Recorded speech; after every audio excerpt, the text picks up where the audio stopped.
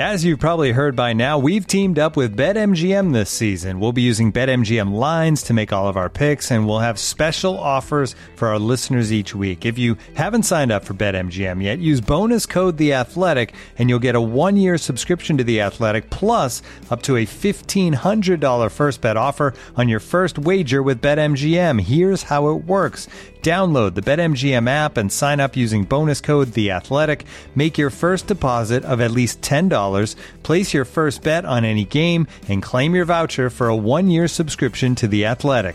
See BetMGM.com for terms. U.S. promotional offers not available in D.C., Mississippi, New York, Nevada, Ontario, or Puerto Rico. Gambling problem? Call 1-800-GAMBLER. Available in the U.S. Call 877-8-HOPE-NY or text HOPE-NY 467-369 in New York. Call 1-800-NEXT-STEP in Arizona. 1-800-327-5050 in Massachusetts. 1-800-BETS-OFF in Iowa. 1-800-270-7117 for confidential help in Michigan. 1-800-981-0023 in Puerto Rico. First bet offer for new customers only in partnership with Kansas Crossing Casino and Hotel. Don't forget, if you haven't signed up for BetMGM yet, use bonus code The Athletic, and you'll get a 1-year subscription to The Athletic, plus up to a $1,500 first bet offer on your first wager.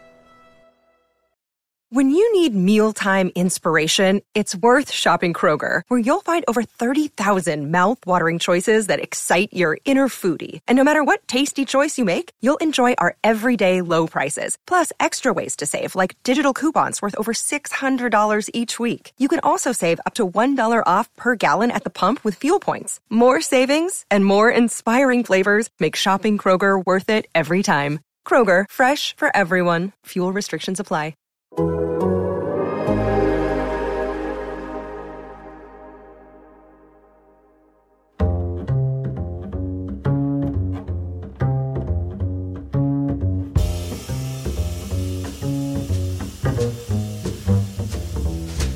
Welcome to Allocation Disorder, recording on a Friday morning this time. We're switching things up a little bit, Paul, because there's been a very, very, very, very busy last, 14 hours, 15 hours of soccer, 2 Gold Cup semifinals, U.S. national team beating Qatar 1-0 to advance to the final on Sunday in Las Vegas, where they will meet Mexico, who beat Canada 2-1 in Houston in a ridiculous match last night. That was, I don't know. I have a lot of questions, but my main one is, why can't Mexico stop choking people?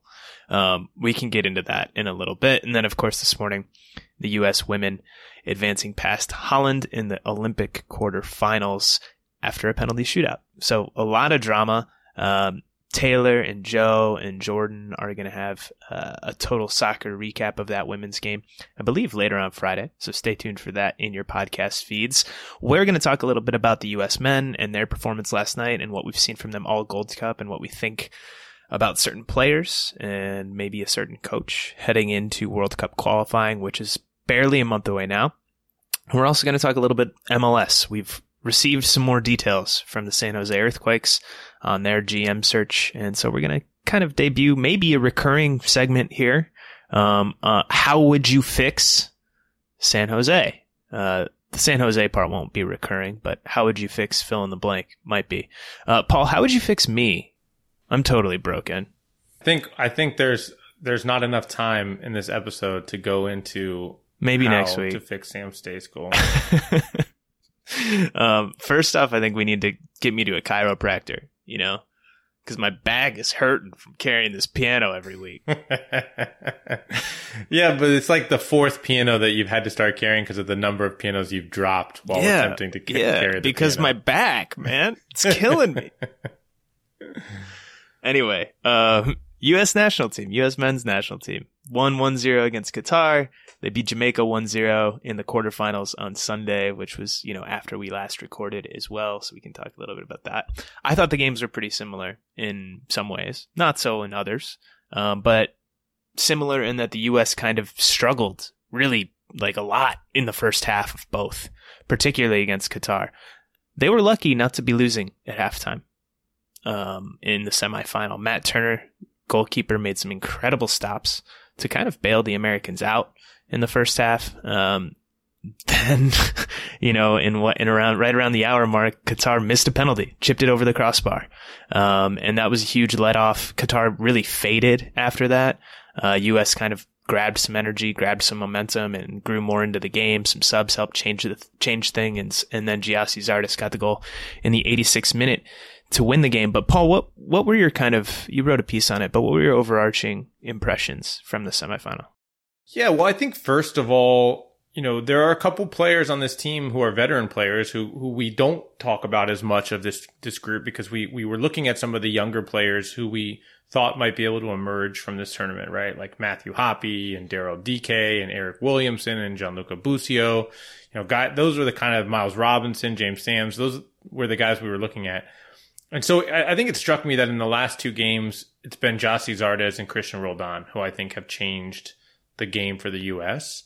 And I think it's a good thing, right? Like, those guys are still fighting for jobs. They're still fighting to be a part of the World Cup qualifying team. And I think Gyasi Zardes is making a real argument at a position where there isn't a clear starter, to start up top. You can say all you want, but like, Josh Sargent hasn't scored consistently up top. Daryl Dike in games, we've seen now 2 straight knockout games, hasn't really been effective. And so maybe Zardes is still the best option up top for the U.S. So that was one big takeaway from me. I do think it's interesting that in both the quarterfinal and the semifinal, the U.S. kind of took an approach where after both games, Greg Berhalter talked about the fact that both teams had a tendency to tire out toward the end of a game in the second half, and that they kind of knew that about their opponent, and they used the 5 subs to take advantage of that. I mean, we saw it with Qatar for sure in their nearly blowing multiple leads late in games in this tournament. Yeah. And I think we definitely saw it last night too. I mean, they were the better team by far in the first half. They still had the momentum at the start of the second half. Then after that missed penalty, it was, I think, all the U.S. And part of it certainly was the momentum of that missed penalty. But I do think part of it was just they don't rotate their squad a lot. Qatar. Yeah, Qatar was tired. They faded badly. Yeah, they faded badly. And the U.S. took advantage. Credit to the U.S. for not, right? They were the fitter team, and they were the more well-rested team because of that rotation that you mentioned. And like you said, they took advantage. But Paul, I wanted to talk about one of the things that really kind of stuck out to me in the first half of this game, right? Before Qatar tired and before things got kind of wide open in the second half. And that was sort of the play of the midfield and the build-up for the U.S. Kellyn Acosta was pretty easily marked out of things in the first half. Qatar played with 2 forwards, and they basically just sat on him and wouldn't let him get the ball. When he did get the ball, he wasn't really able to turn. He just had to knock it right back to a center back. It was a lot of side to side along the back 4. It was very little direct play. The front 3 were pretty much entirely isolated for the first half. They weren't really able to get on the ball in any meaningful way. And there wasn't much dangerous or even interesting possession for the Americans. Lletget and Busio, who were the 2 advanced midfielders, they didn't do a ton to drop deep and kind of help Acosta and serve as an outlet. And that was similar to what we saw against Jamaica, I thought. And then Jamaica, there was a change right around the hour mark. Roldan came in for Areola, and Busio started to drop deeper. Roldan kind of combined a little bit, played inside and outside. Shaq Moore advanced up the field. We didn't quite see it like that exactly in the Qatar game, just because things opened up and they didn't really need to play as deep. They didn't really need as much of an outlet. Things were going a little more direct against Qatar in the second half. But it raises a question for me, Paul, and it's just kind of this entire formation. When you're playing with one defensive midfielder, this can happen, especially when those 2 number 8s, like they were last night, aren't finding the space to be able to receive the ball. And so one of the things that Berhalter said after the game, it sort of stuck out to me. He said, one of the plans was to keep a stable base of possession. We've got our fullbacks inside and then to move them around and try and tire them out. I think the problem in the first half was our attacking mids, meaning Lletget and Busio, weren't in the pockets enough, and we didn't find them enough in dangerous positions to then activate the wingers and the forward behind the back line. When the subs came in, there was much more movement, much more threat to their back line, and it was a time when they were struggling physically. So, I don't know. I mean, I agree with what Berhalter said, but this is a problem to me that isn't really that new, and it's one that I think we could see carry over a little bit into qualifying and beyond. So, it's one that I'm keeping an eye on. I'm curious what you think about it. Yeah, I mean, I agree in some ways. I disagree in others. I think the U.S. team, when the full strength squad is here, is going to play differently in who they're looking for in those pockets. When you have the full strength U.S. team, the idea is going to be, especially with Sergiño Dest, whether he's on the left or the right, probably the left, I would say, is for him to get up the field and Christian Pulisic to come inside into that pocket of space and to tilt the field that way and look to find those two players especially.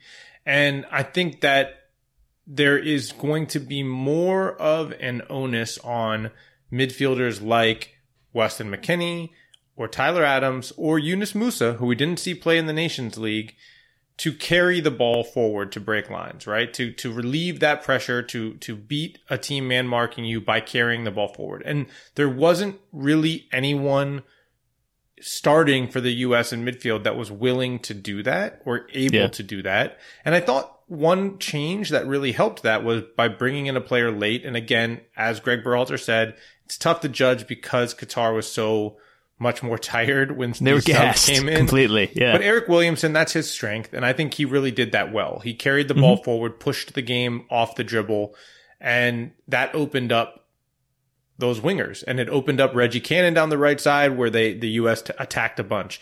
So that's going to be the key for the U.S., I think, going forward with their A squad, is that you need Tyler Adams and Weston McKennie to get on the ball and drive it forward. And I think that's Yunus Musah's biggest strength, I think.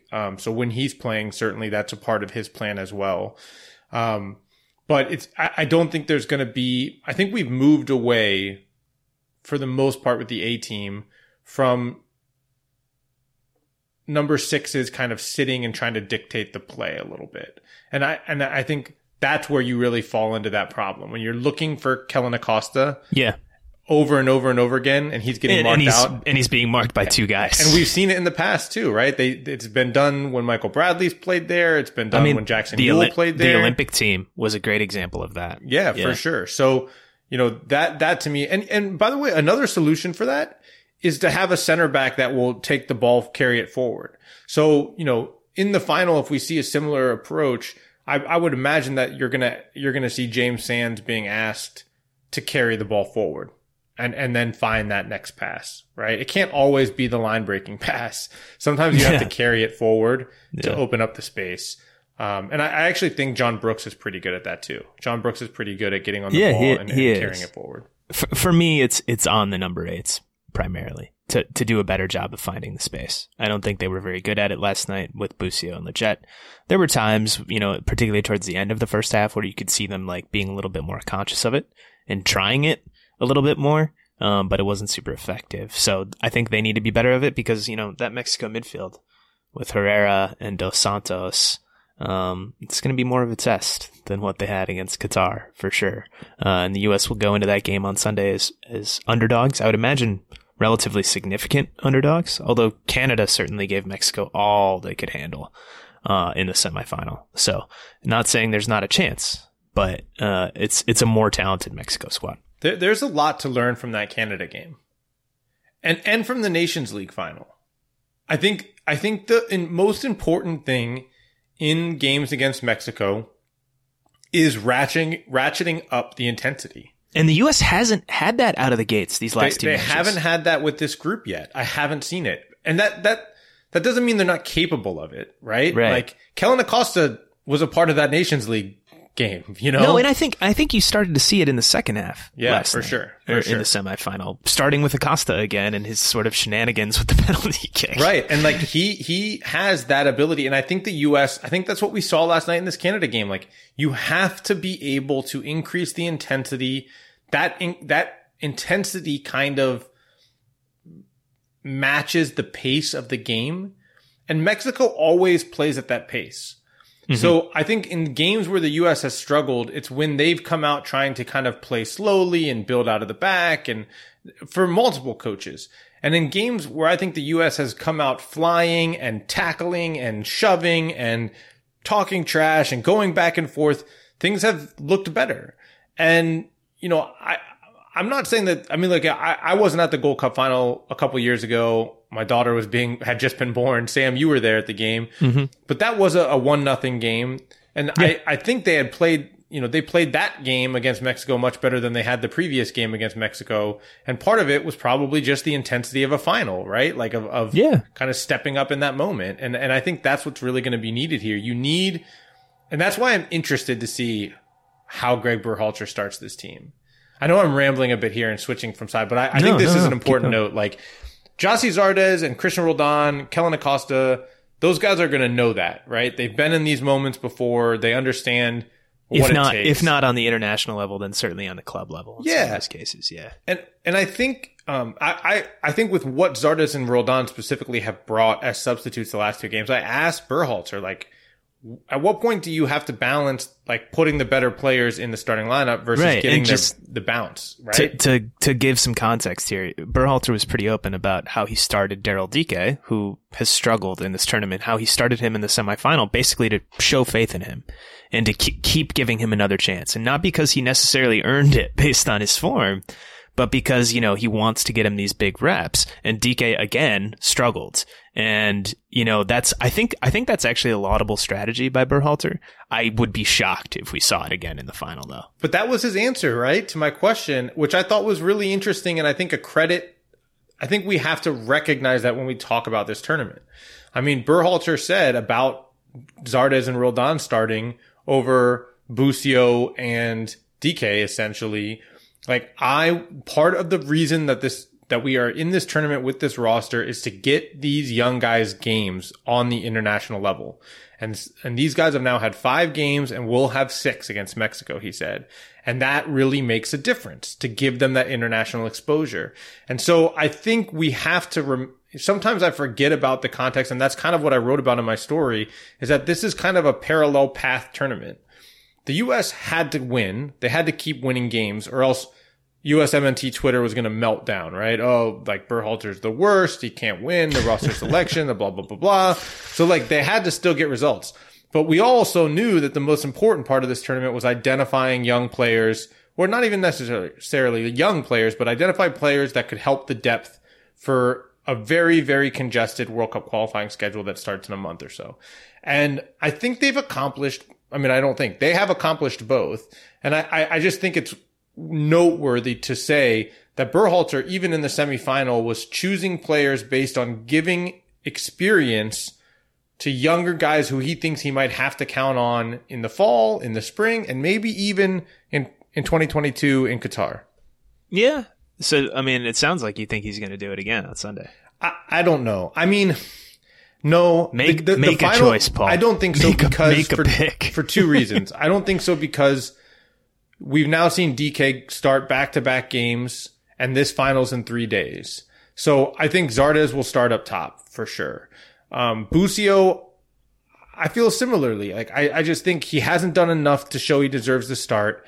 I don't know whether it'll be Roldan who starts or Williamson. Mm-hmm. I would guess Williamson for that reason. But Roldan has been impactful, and I just think Roldan gives you more options off the bench late in the game. He can come in for a winger. Yeah. He can come in for a central midfielder. So that would be my guess, that we'll see Zardes and Williamson start in the final and Roldan still coming off the bench. That sounds like a pretty good shout to me. I do have a follow-up. Arriola, you think he starts again? We could see Roldan inserted into the 11 in that spot. Yeah, I would not. I could definitely see that. I mean, I just think Berhalter trusts Arriola a lot to do work, right? To do work. And not that he doesn't trust Roldan. I was going to say, I bet he trusts Roldan to do the same thing. But in a game against Mexico, I think there's a value to the type of work that Arriola does specifically. You're going to be defending a lot in this game. I mean, Roldan does those same things. Yeah. I just think that Roldan gives you more flexibility off the bench. I agree. I think he's made a really good impact in the last 30 minutes of the games, and I think he does that in a way that Arriola maybe wouldn't, right? Yeah, you bring Arriola in to do what? To be vertical? To go vertical? Yeah, like, I think that's not as useful. Yeah. So yeah, I see where you're coming from. I wouldn't mind if Roldan started, but yeah, I think Zardes will start. for sure, just because DK, he doesn't seem to have it. He's carrying what seems to be a little bit of a shoulder injury as well. I'm not really sure. Definitely. He had a brace on last night on his shoulder. I noticed that it was coming out from under the sleeve at one point. Yeah. Sam, I've got a really important question for you. Oh boy. When is the last time you connected with or identified with a men's national team player as strongly as you do with Matthew Hoppe? Wow. I feel like I don't identify with him at all.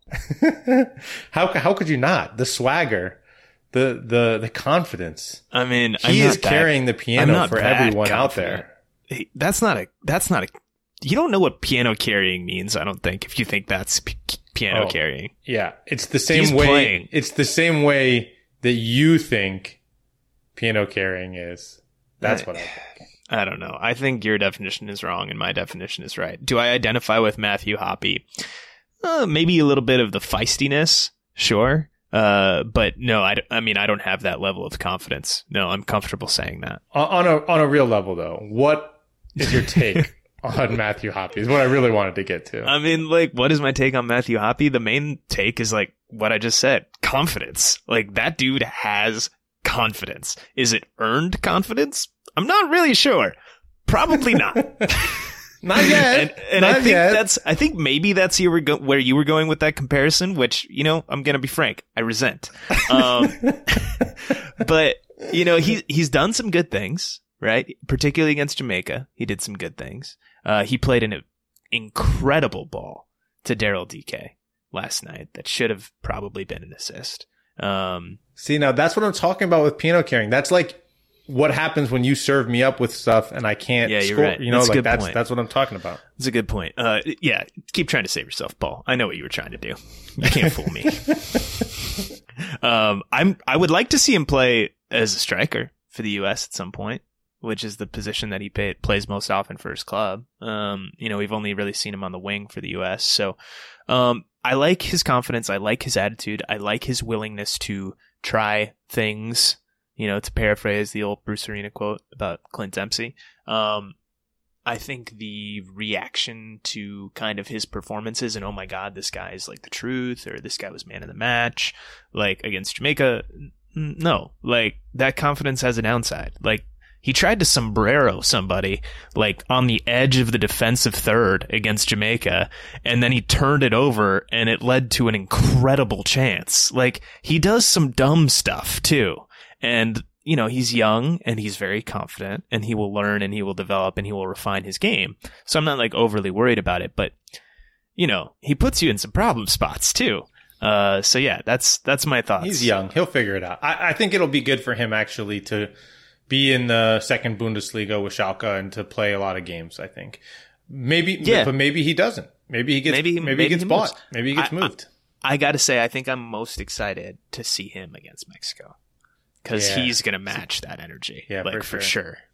We know what Acosta's going to do. We've seen that before. We haven't seen it with Hoppe, and I think it's going to be I don't know, though. I kind of like Hoppe last night when things were getting a little chippy at one point. He was, like, in the scrum, and I saw him, like, drop a couple, like, you know, trash-talking moments. And then, like, when things started to look like they were going to get chippy, kind of walk away with that smirk on his face. And I was like, yeah, we all know that guy. Oh, that's me, for sure. So, you know. I mean, I think it's most people.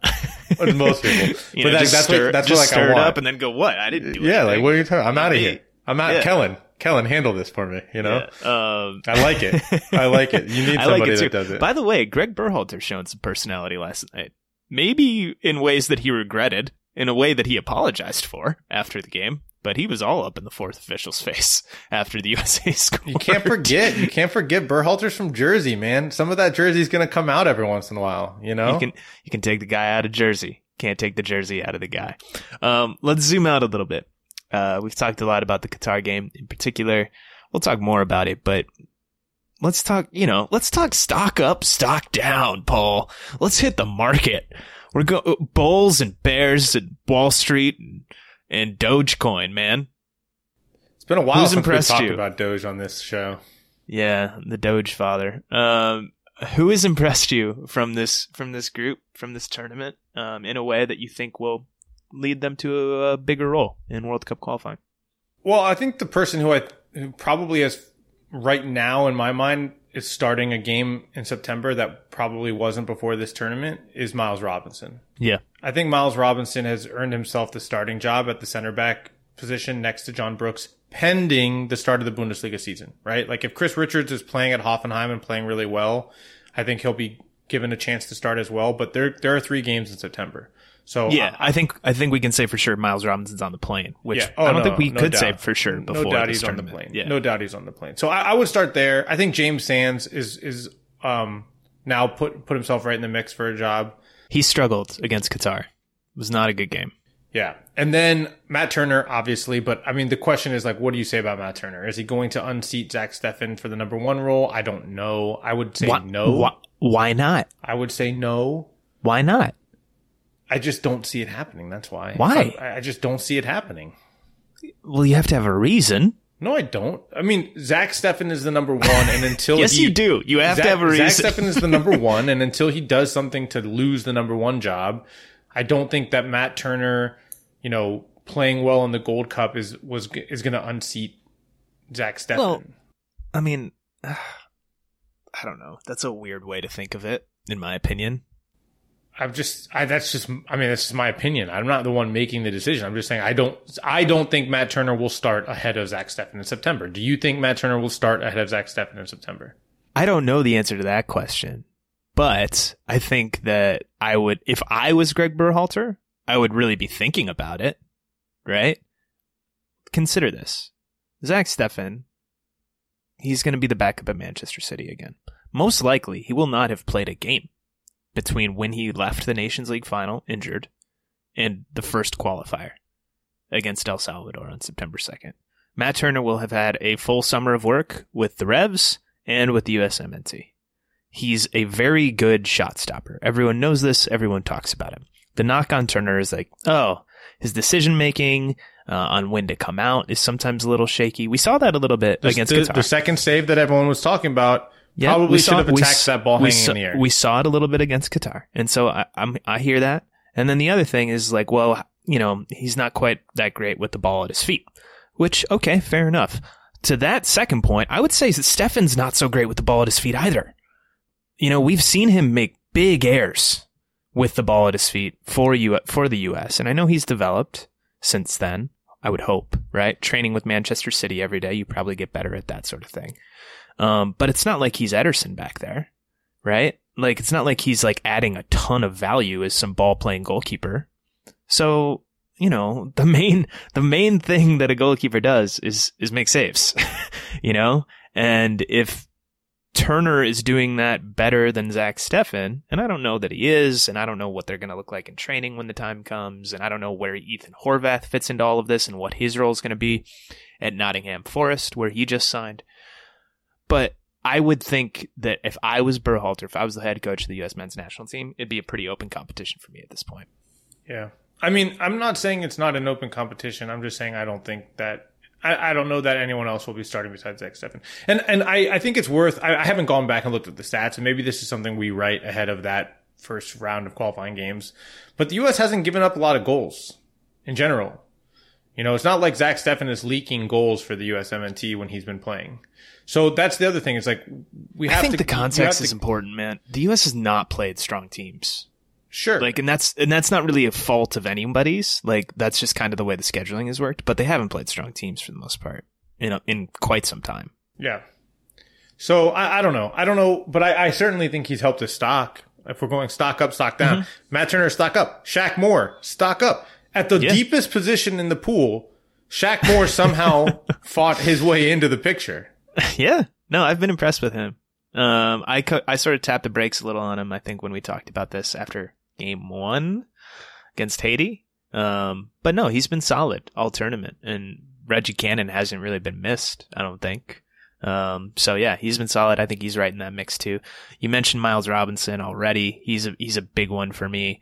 I think Roldan, another big one. I don't know that he makes the qualifying roster, but if you want somebody who's a little bit of a Swiss Army knife and can do several different jobs for you and is going to work hard and be a good teammate, and you have an expanded roster, I wouldn't entirely rule it out either.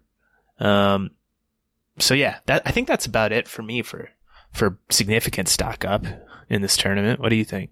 Are we missing anybody? Yeah, I mean, I would say like for significant stock up, that's probably where it ends. I think certain guys have kind of helped themselves kind of stay in the mix. Like Hoppy's a good example of that, where he'll kind of be in the conversation. I don't think he unseats Christian Pulisic or Brendan Aronson, and I don't think he's going to push his way past Josh Sargent yet at the number 9. Giacchini, same thing. But, you know, we're already starting to see some of these injuries that are popping up, right? Yunus Musa picked up an injury in preseason starting for Valencia. That's going to keep him out 3 weeks on the best optimistic side, maybe as long as 6 weeks. So these are the things that are going to start to happen. And so maybe Christian Roldan does sneak onto a roster, you know, because of an injury like that. And that's what's been important about this tournament. You know, the guys that have gone stock up that we mentioned, the guys who have helped their case that, okay, I'm right here on the depth chart and we don't need to look elsewhere. And then, I think you stock down. We have to acknowledge there are guys that I think have kind of played their way out of the picture for now. Jackson Ewell, who we haven't seen since early in the tournament. Mm-hmm. Donovan Pines, who I don't think we'll see in a U.S. national team jersey for a while. That was a weird call up to me in the first place. Yeah. But. And I mean, I think, look, there's an acknowledgement of that and that he hasn't dressed for the last 2 games. And then, you know, I would say also, you know, when we're talking about stock up, stock down, like I think, who did I say? I said Jackson Ewell, Donovan Pines. I know I'm missing one guy who I think. DK. Yeah, I would say DK's stock probably dropped a little bit. I would say it probably dropped a little bit, but it dropped from this weird place that it was in. It was not like, I don't know that it dropped in Greg Berhalter's mind as much as it dropped in the mind of the fan base. Yeah, the striker, there's always a massive overreaction, right? Good and bad after every single game. Right? And it's just like, who performed well, who didn't? Did anyone perform well? Zardes has performed well. The last 2 times he's been out on the field. We talked about that already. But I think all of these guys are somewhat similar in terms of their overall impact and quality at this point. And it's just kind of like who's in form and who isn't. And right now DK isn't. And I think that's kind of what we see. So yeah, I think that makes sense. I'm trying to think if there's anybody else that we're leaving out. But yeah, I think that's about it, right? I mean, Walker Zimmerman, I thought was pretty good and doing a decent job, sort of cementing a center back role before he got hurt. And that was unfortunate for him for a number of reasons. But we'll see how long that injury takes. It didn't seem like a long-term thing. So maybe he'll be back in the mix come September. All right. With that, we'll take a quick break. We'll be back with some MLS chatter after the break. Stay with us. This episode is brought to you by Michelob Ultra, the official beer sponsor of the NBA. Want to get closer to the game than ever before? Michelob Ultra Courtside is giving fans the chance to win exclusive NBA prizes and experiences like official gear, courtside seats to an NBA game, and more. Head over to MichelobUltra.com/courtside to learn more. Looking for an assist with your credit card but can't get a hold of anyone? Luckily, with 24/7 U.S.-based live customer service from Discover, everyone has the option to talk to a real person anytime, day or night. Yep, you heard that right. You can talk to a real human in customer service at any time. Sounds like a real game changer if you ask us. Make the right call and get the service you deserve with Discover. Limitations apply. See terms at discover.com/creditcard. Today's episode is brought to you by our old friends, Mack Weldon. Wouldn't it be nice if we could have things both ways, like a 0-calorie cheeseburger, internet ads in March that weren't just reminders to do your taxes, a dog that never needs walking after midnight when it's cold, a Manchester United that is consistently good instead of their current scattershot approach? Well, we tend to think of clothing as an either-or situation as well. People think looking sharp means starchy Oxfords and stiff chinos rather than effortless comfort. But it's possible to have it both ways. Mack Weldon makes timeless apparel with modern performance fabrics for guys who want to look and feel sharp without sacrificing comfort. From their light-as-air underwear to innovative anti-odor tees and versatile yet comfortable pants, Mack Weldon has a full range of clothes that never go out of style. I got a few things recently, including a long-sleeve polo, which I love, maybe the most comfortable t-shirt, which I also love, and my new favorite sweatpants, the Ace sweatpant. It's exactly what I described above, comfort and versatile, but still stylish. It's the type of sweatpant I can wear to pick up my kids from daycare and not think, I'm now wearing sweatpants in public. The other parents will judge me. Now I just think, judge away, nerds, because you will never be this comfortable unless you're also wearing a pair, in which case, high five. Mack Weldon is not flashy. It's just classic, always in style, and made from the world's most comfortable performance materials. They're designed to fit both your style and the demands of modern life. So get timeless looks with modern comfort from Mack Weldon. Go to mackweldon.com and get 20% off your first order with promo code TSS. That's MackWeldon.com, promo code TSS to get 20% off your first order. Thank you to Mack Weldon for sponsoring today's episode. Welcome back to Allocation Disorder. Paul just told me he wants to choke someone right now. So that's the energy we're bringing to this segment of the podcast. Sorry for airing your dirty laundry like that. No, you're not. You always I'm not sorry. I'm not sorry at all. I don't know why you're feeling that kind of way, but hopefully you can bring some intensity, some Chaka Rodriguez intensity to this segment. I can't believe you didn't use your joke from Twitter last night. Oh, more like Choka Rodriguez? All right, you guys? There it is. Yeah. Yeah. No? Okay. Crickets. Got it. Cool. I will never apologize. Moving on. Getting past that awkward start to this segment. We just finished talking about national team. We just finished talking about Gold Cup. We are moving back into the world of Major League Soccer. We've talked a little bit about this on a previous show and the situation going on with the San Jose Earthquakes. Some more details have emerged since we last spoke about it. They are still looking for a general manager. I spoke to their COO, Jared Shawley, and their technical director, Chris Leitch, earlier this week. Wrote a piece on those conversations on The Athletic. Basically, here's the highlights. They're looking domestic for their general manager. They're looking for somebody who is either working in the league or has extensive experience in the league and a knowledge of it. That's obviously quite the departure for them from where they were previously. Jesse Fiorinelli, who was fired on June 29th, had no prior experience in MLS, and it showed with the kinds of roster moves that he made. He basically completely neglected the market for MLS players. I think he only acquired 3 from other MLS teams in his 4.5 years in charge in San Jose, which is kind of an astoundingly low number. So they're looking for domestic. I've been told that Will Kuntz, the LAFC assistant GM, is somebody who's been mentioned as a candidate. Chris Leitch is a candidate as well. They have a short list of 4 to 5. They haven't reached out to any of them besides Leitch, of course. But they will start interviewing once the secondary transfer window ends on August 5th. And they hope to have a hire in place in September. So that's kind of the roadmap for them. They are also working with Sportsology, which is a consulting firm. They're going to assist in the search and the hire, and they're also going to do some additional consulting work after the hire is made to help San Jose build out kind of their sports department. Anyway, that's a long kind of explanation of where things stand. Let's get a little bit more into our opinions. Paul, how would you fix the San Jose Earthquakes? Well, I think that they probably, if you look around the league, the club that is most similar to San Jose is the Colorado Rapids. You've got in terms of you have an academy capable of producing a couple homegrown contributors. We've seen that in Colorado. I think Cade Cowell is showing that in San Jose, but it's not up to speed to be what Dallas has been or right. Philadelphia, right? And then you also have a wealthy owner who's unwilling to spend at high levels, right? They both have that going for them too. And so I think that the best route is to do what Colorado has done. Shop hard in the domestic market and try to supplement that with a couple homegrown off-budget players. And I think certainly with a few 1 or 2 decent international signings. It doesn't have to be overly complicated. It doesn't have to be, based on a crazy good scouting network or an incredible academy. It puts a lot of responsibility on having a good sporting director with a strong understanding of Major League Soccer and that market and its rules.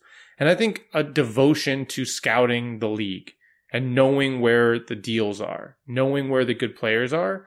And as you noted, because Colorado doesn't have a ton of players that are above the max budget charge or even on higher budget charges, they don't have to use their allocation money or a lot of it to buy cap numbers down.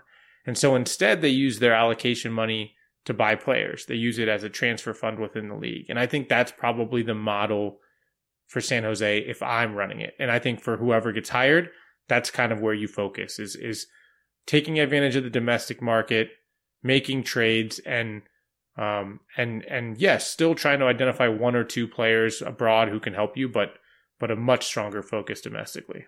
Yeah, I would agree with that. I would also add in something else on the international market, and that's what kind of Philadelphia has been able to do, which is go into different areas that are not so hot, so to speak.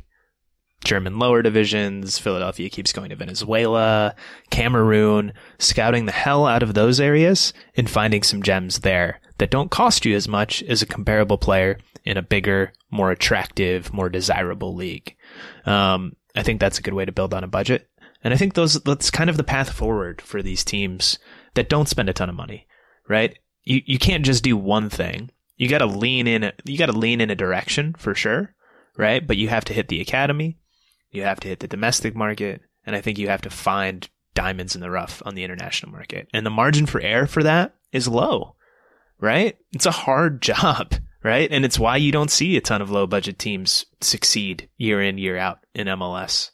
It's not an easy thing to pull off, but it's not impossible. Well, if your ceiling is kind of the Colorado Rapids, right? So it's not like a great model. Why can't it be the Philadelphia Union? Because your academy is not up to speed yet. Until you get your academy to that point. It's not going to be that next year, but it could be that down the road. Sure. Yeah. I'm putting aside, they've invested serious money in the Philadelphia Academy. So if they pivot and they start to invest serious money in the San Jose Academy, the ceiling changes. But if you don't, the ceiling is the Colorado Rapids, which you'll be competitive. Right, they've been competitive under Robin Fraser. And by the way, competitive since they pivoted. I don't want to undersell the Rapids Academy because they've put a lot into that too. Yeah, and they've done a good job. And they're getting production. But they're earlier in that phase, right? They're on their way there. So that's what I'm saying. Is in the early phase of it, that is your ceiling, right? And right, it's because it's hard. It's let's go find some good budget players that help contribute. Yeah, everyone's trying to do that. Yeah. Right. If it was that easy, then everybody would do it, right? It requires you to work and to be better at it than other people, but it also requires you to kind of just have the vision. And what San Jose hasn't had is that vision, right? They have a strategy, right? It's Matias Almeida. That's their strategy. And that's okay, that guy is how we're going to punch above our weight, and his unique tactics and his knowledge of players that he's worked with in the past and so on and so forth.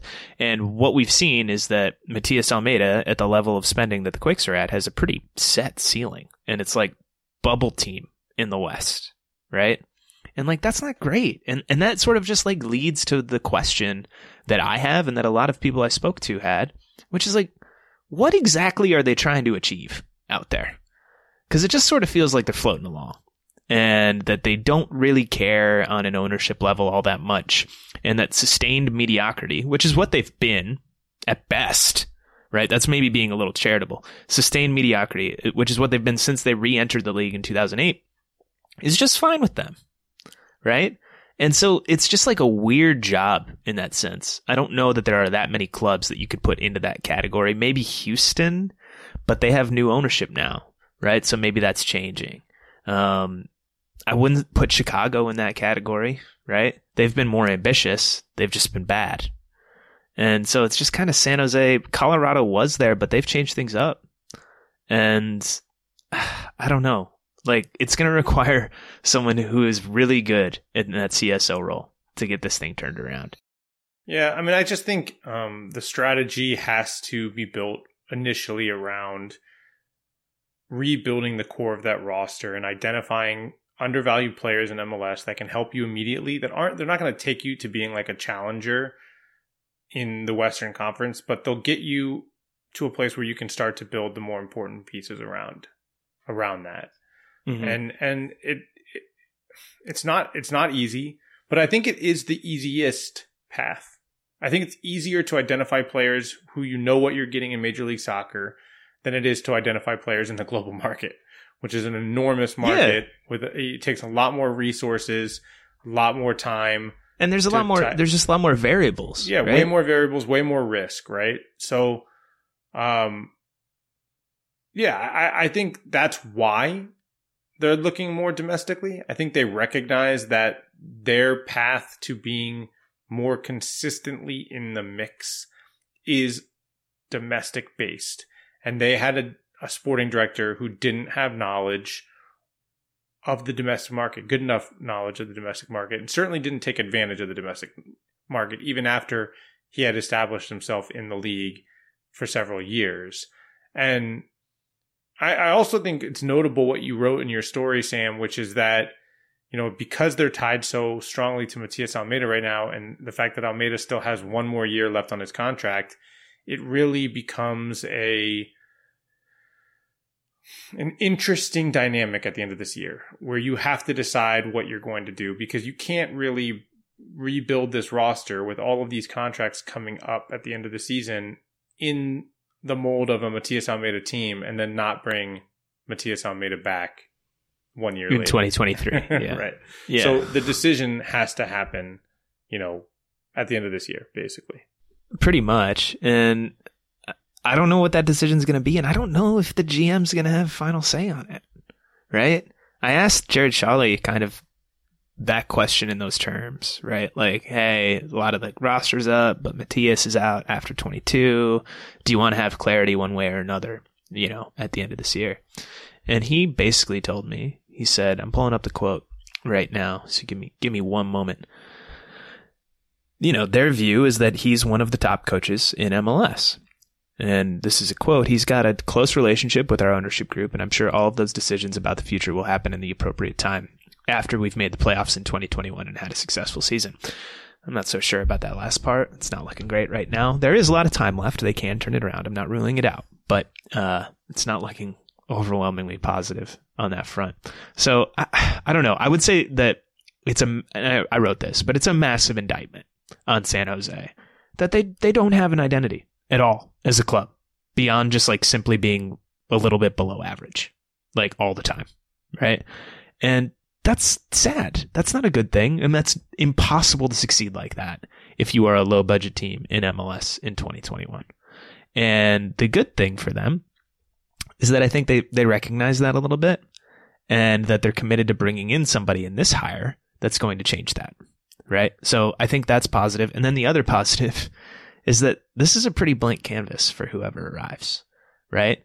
The fact that they don't have an identity and they don't have any real direction that they've gone in, means that, it's pretty easy to pick one. You don't have to really reverse course if there is no course to begin with, right? So I think maybe they can start building quickly and kind of hit the ground running. I'm not saying that's going to make the Quakes one of the best teams in the league in 2022 or anything like that. But I don't think there's a lot of barriers necessarily, if that makes sense.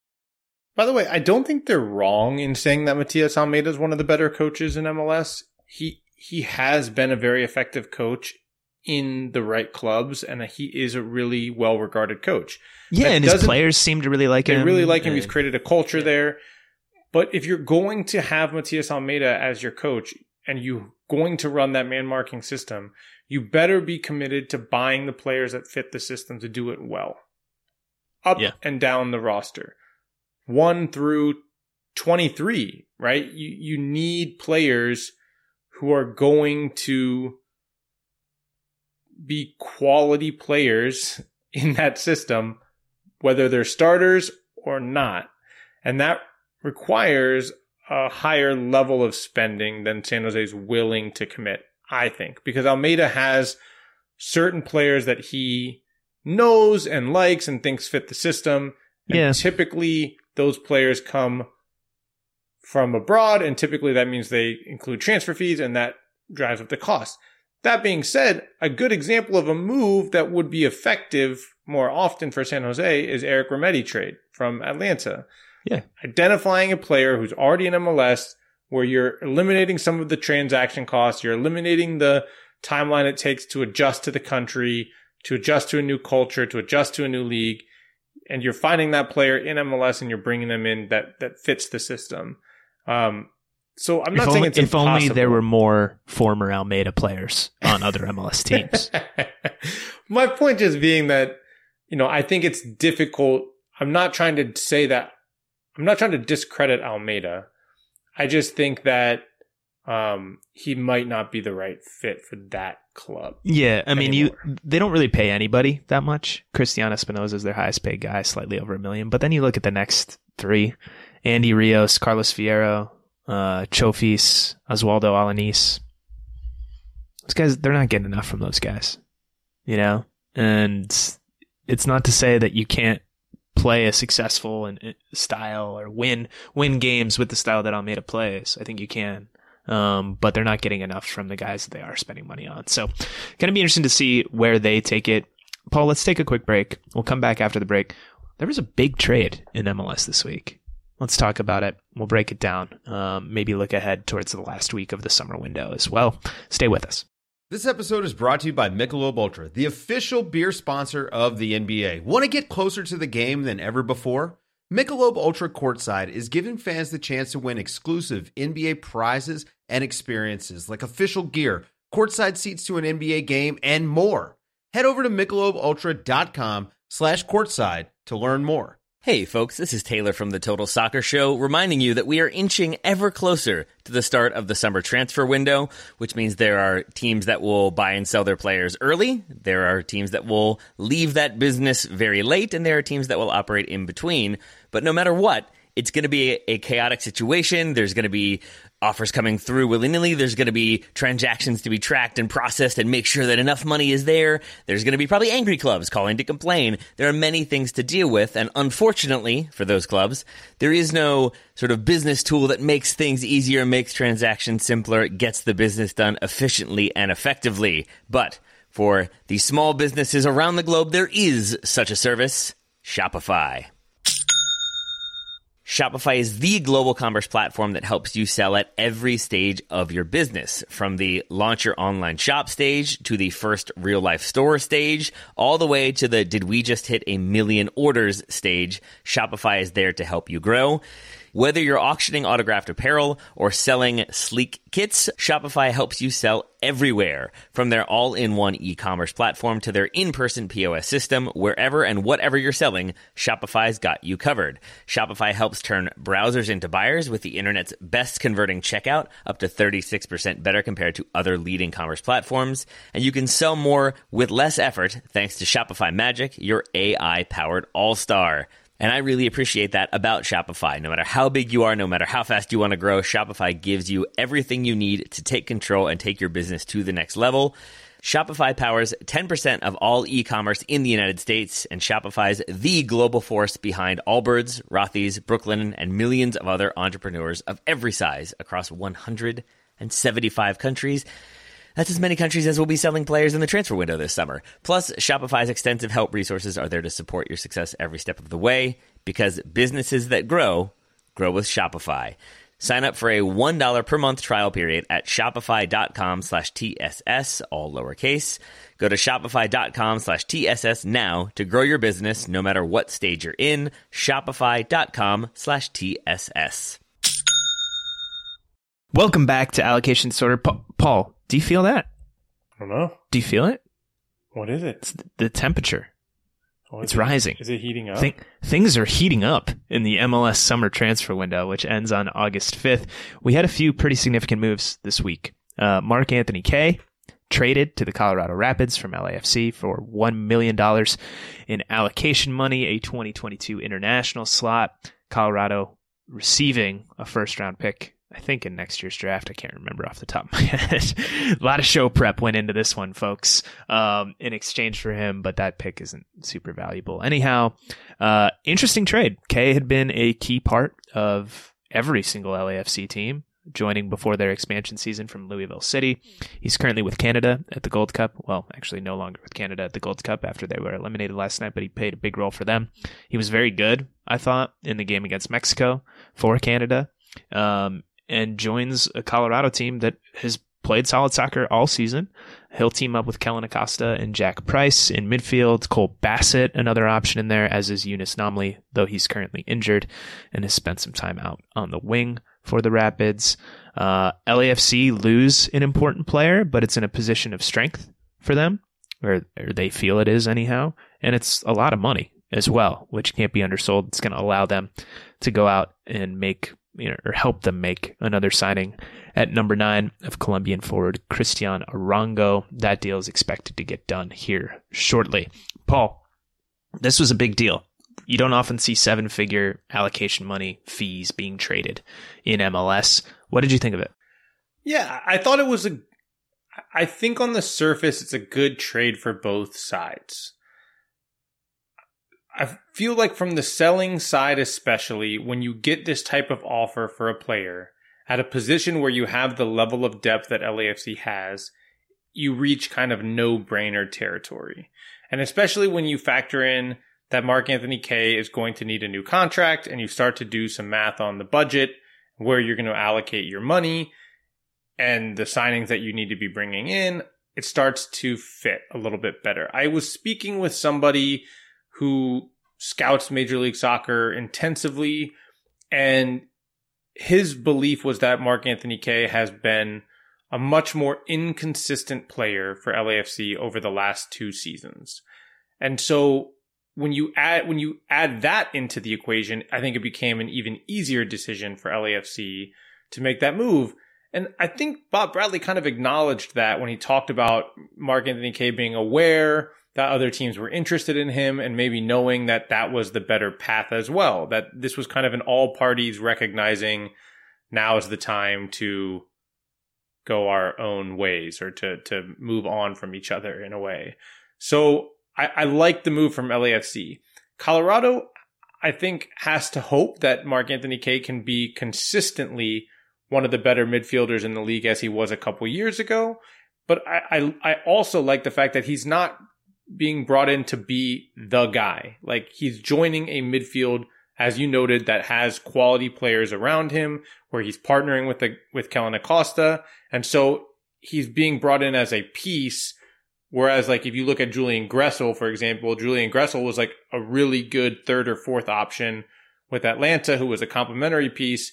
And he struggled a bit when he was asked to be the guy in DC. That's not the case. When Edison Flores wasn't the guy that they thought he was going to be last year, to be fair to Gressel. For sure. But there also was pressure on Gressel to be more of the guy than he had to be in Atlanta, right? Yeah, and for sure. So that's not the case here. So that's why I like this deal all the way around. It's a rich deal, but for Colorado, that doesn't really matter because this is probably the highest transfer fee you're paying for a guy for a while. So yeah, exactly. So that's the thing that I wanted to kind of point out a little bit more explicitly.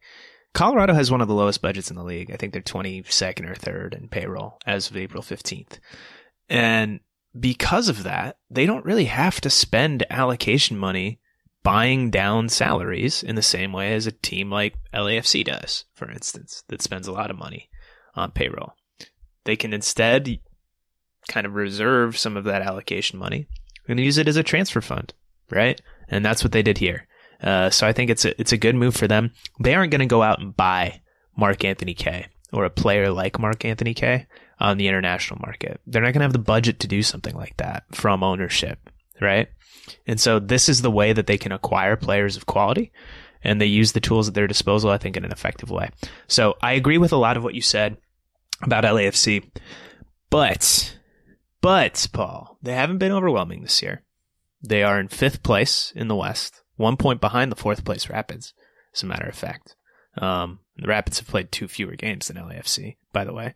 Only a +3 goal differential. They gave up a 95th minute equalizer against Minnesota at home the other night.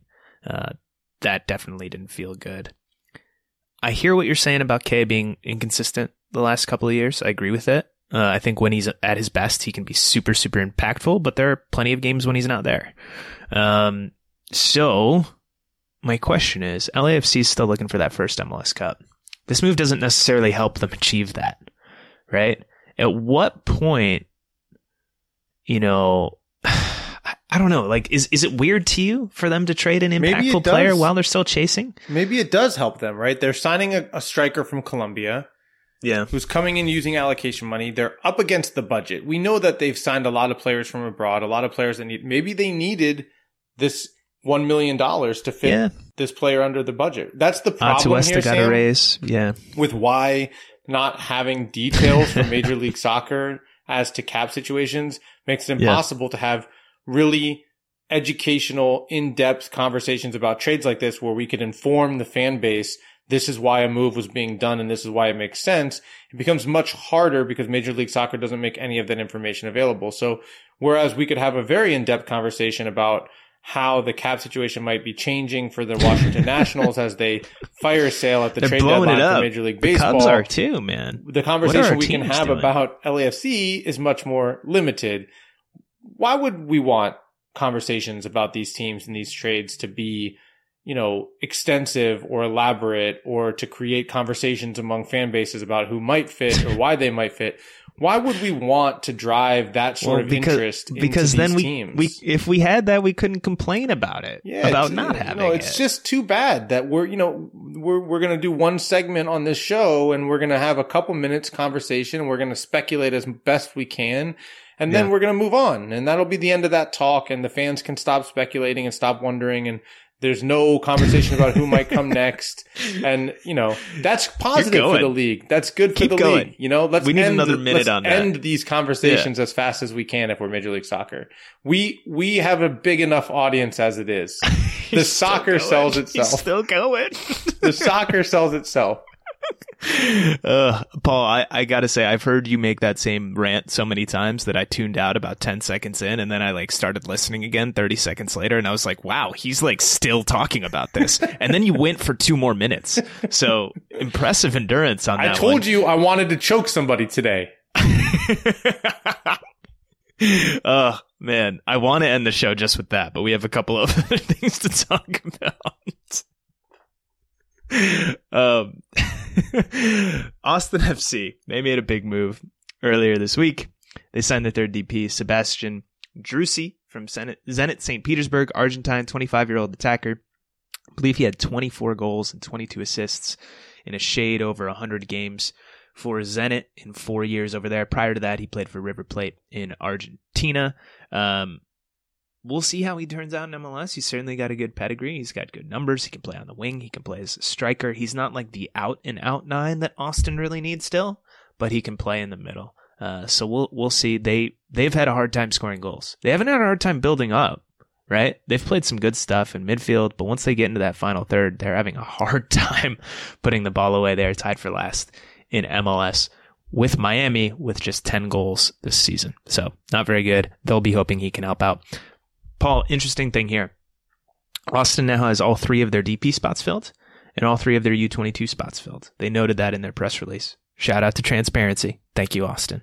They're one of, I don't know the exact number because not all teams are this transparent, but I would imagine only a handful of MLS teams to have all 3 DPs and all 3 U22 spots filled, which I think is notable. So, any thoughts on Drusi? Any thoughts on that other part of the signing that I just mentioned there? Sorry, did you say you didn't know because of lack of transparency? Is that what you said? Yeah, that is what I said. Okay. Just was checking. Are you going to choke me? I just thought, I'm a little nervous. It was an opening to rant again about the lack of transparency in Major League Soccer. But all right.